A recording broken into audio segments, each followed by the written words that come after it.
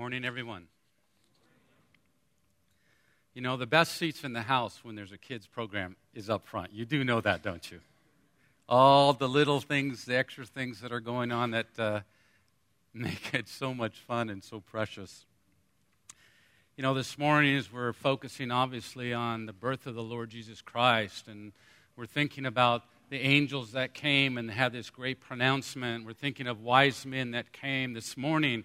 I want to focus in on the wise men, the magi that came from the east.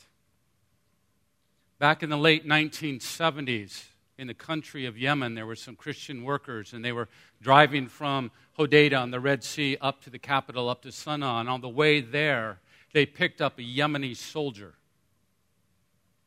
And they got into their car, and as they're going along, and they're talking with him, getting to know him, starting to share with him, and they start to share the Christmas story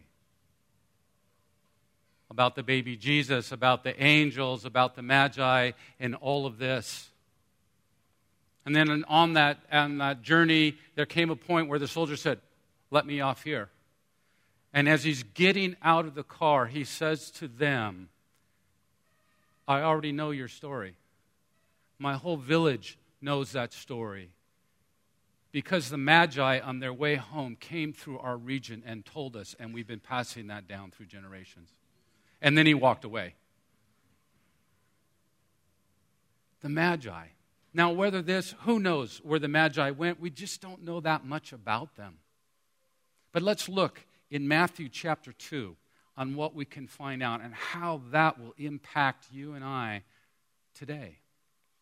In Matthew chapter 2 and in verse 1.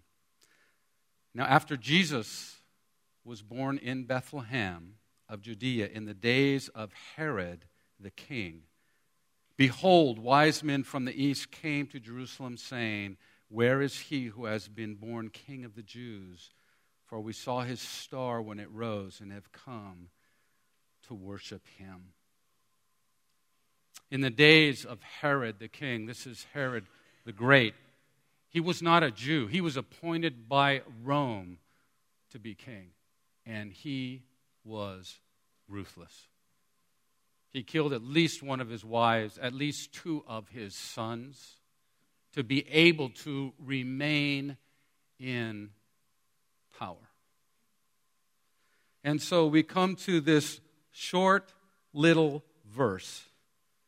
Wise men from the east came to Jerusalem, saying, "Where is he who has been King of the Jews? For we saw his star when it rose and have come to worship him." That's it.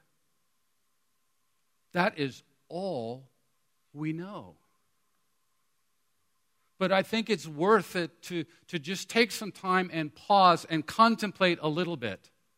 What would it take for you to leave your spouse, to leave your children, to leave your country, and to go on a journey that will take months, if not years, and it will cost you everything to do it? It puts it in a little different perspective, doesn't it?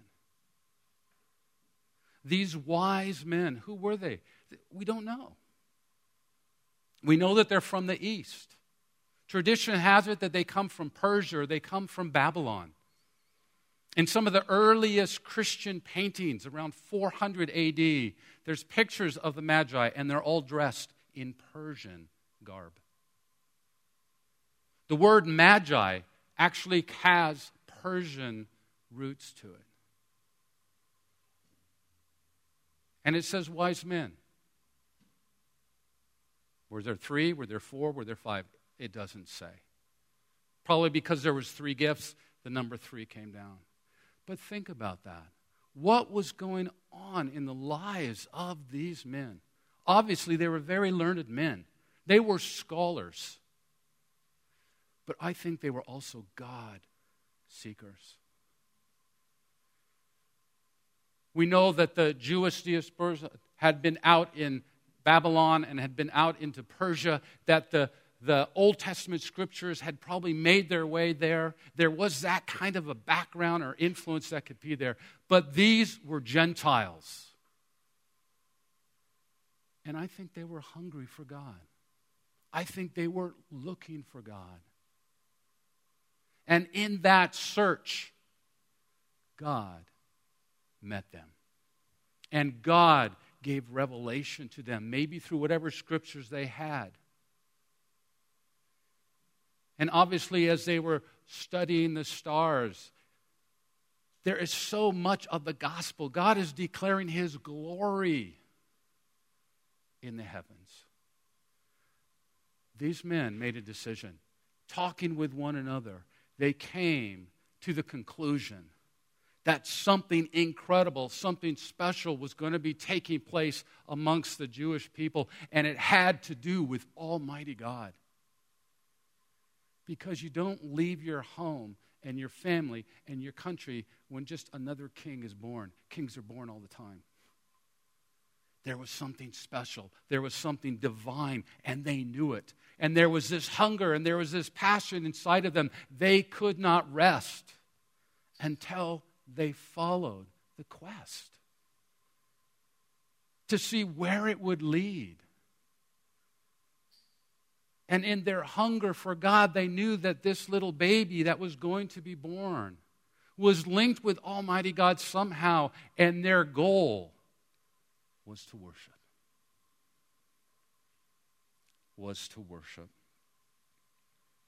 So they went on their journey. And through whatever studies they had, they knew that the land of the Jews, where that was, and the capital being Jerusalem, so they made their way towards Jerusalem. In verse 3 of chapter 2 of Matthew, when Herod, the king, heard this, he was troubled. That word trouble, it means you really stir something up. Because Herod's the king. How dare someone else claim to be king? But it wasn't just Herod that was troubled. It says that all with great joy. I mean, that's a lot of words piled up to say that they were really happy. They were really happy. Why? Because they sense the presence of Almighty God. They sensed the direction of Almighty God. They knew that the quest that they must have left 4, 5, 6 months ago, because it's 1,000 miles by camel if you want to come from Babylon or from Persia. And they're sensing they're getting to the fulfillment of their hope.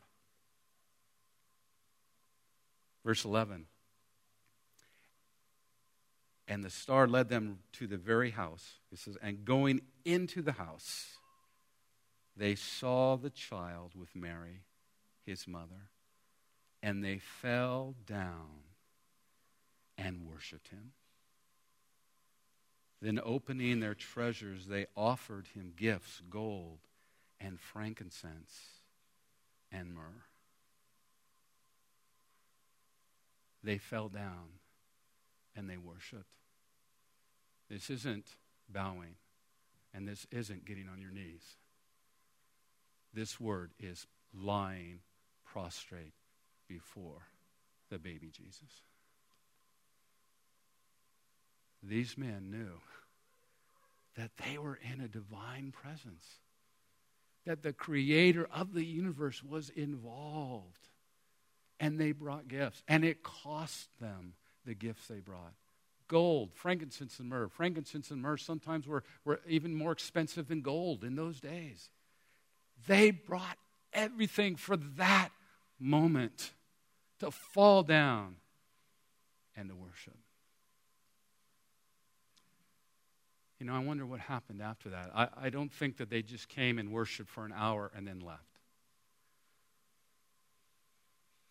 I think they started to fellowship with Joseph and with Mary. And Joseph and Mary would say, how did you come to be here? Who led you to be here? How did you know? And they would tell the story of God's hand and touch on their lives to bring them to this point. And they would ask Joseph and Mary, tell us about this little baby And Mary would go back to when Gabriel came to her and outlined the whole story of being a virgin and the miraculous birth of this baby. And then how the angels came and all of heaven was opened and they were rejoicing and praising God. And it's like God has arranged all of this to take place. That the Jews, through the shepherds, would know that this is God the Son. That the Gentiles, through the Magi, would know this is God the Son. And I think the Magi were just drinking in all of this. And they had come to where their thirst was now quenched. They had come face to face with the living God through the baby Jesus. And their lives were forever changed. Forever changed. So it came time for them to depart, and being warned in a dream, God is still in control. Guys, don't go back home the way you came. You got to go a different route. Now, whether that was through Yemen or not is not important. But go a different route and go home. So I'm challenged by this. I am so challenged. I'm challenged by their lives. We have so much truth. They had so little. But the little truth that they had, they acted upon it with everything that they were. And that's the challenge that I take away. And that challenge, I think, is really for all of us. Let's come. Let's come to worship our King. Let's do that together with awe. Let's do that together with incredible praise. And there will be times in the privacy of your home where you just need to literally get down on your face before Almighty God and thank Him and tell Him how much you love Him. But we also need to be people who will be passionate in our pursuit of Jesus.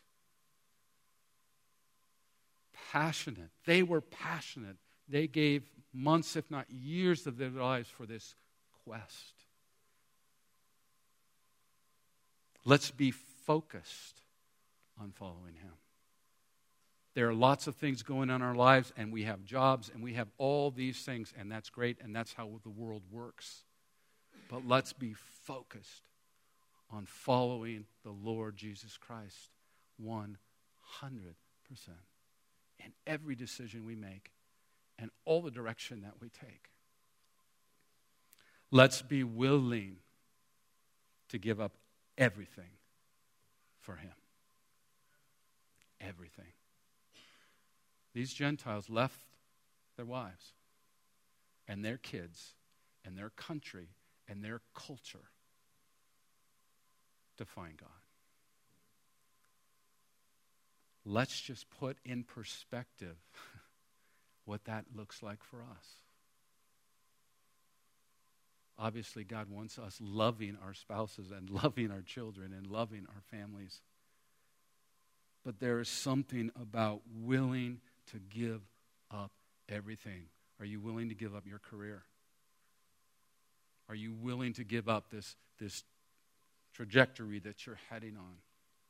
To go anywhere, to do anything that God would call you to do. And finally, let's, like the Magi, let us be an example to the world of our love for Him, our passion for Him, our desire for Him. Father God, as we see this example of the wise men, we are just challenged. Father, would you just hear our cry today? Lord, we want to be like them. Father, we thank you for this great salvation that we stand.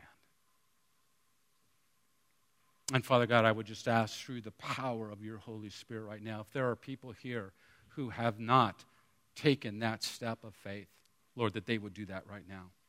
That they would bow before you, confess their sins, and drink in the salvation and the forgiveness that you have for them this day. Father God, I pray that for us in this church, Lord God, that as we move forward in the weeks and the months ahead, it will be with passion for you and love for one another, and that we will willing to do whatever you ask us to do for the sake of your name and your glory. And we give you all the praise this morning. We love you, Father. Thank you for Jesus. Thank you for your Spirit. And it's in the name of Jesus that we pray. Amen.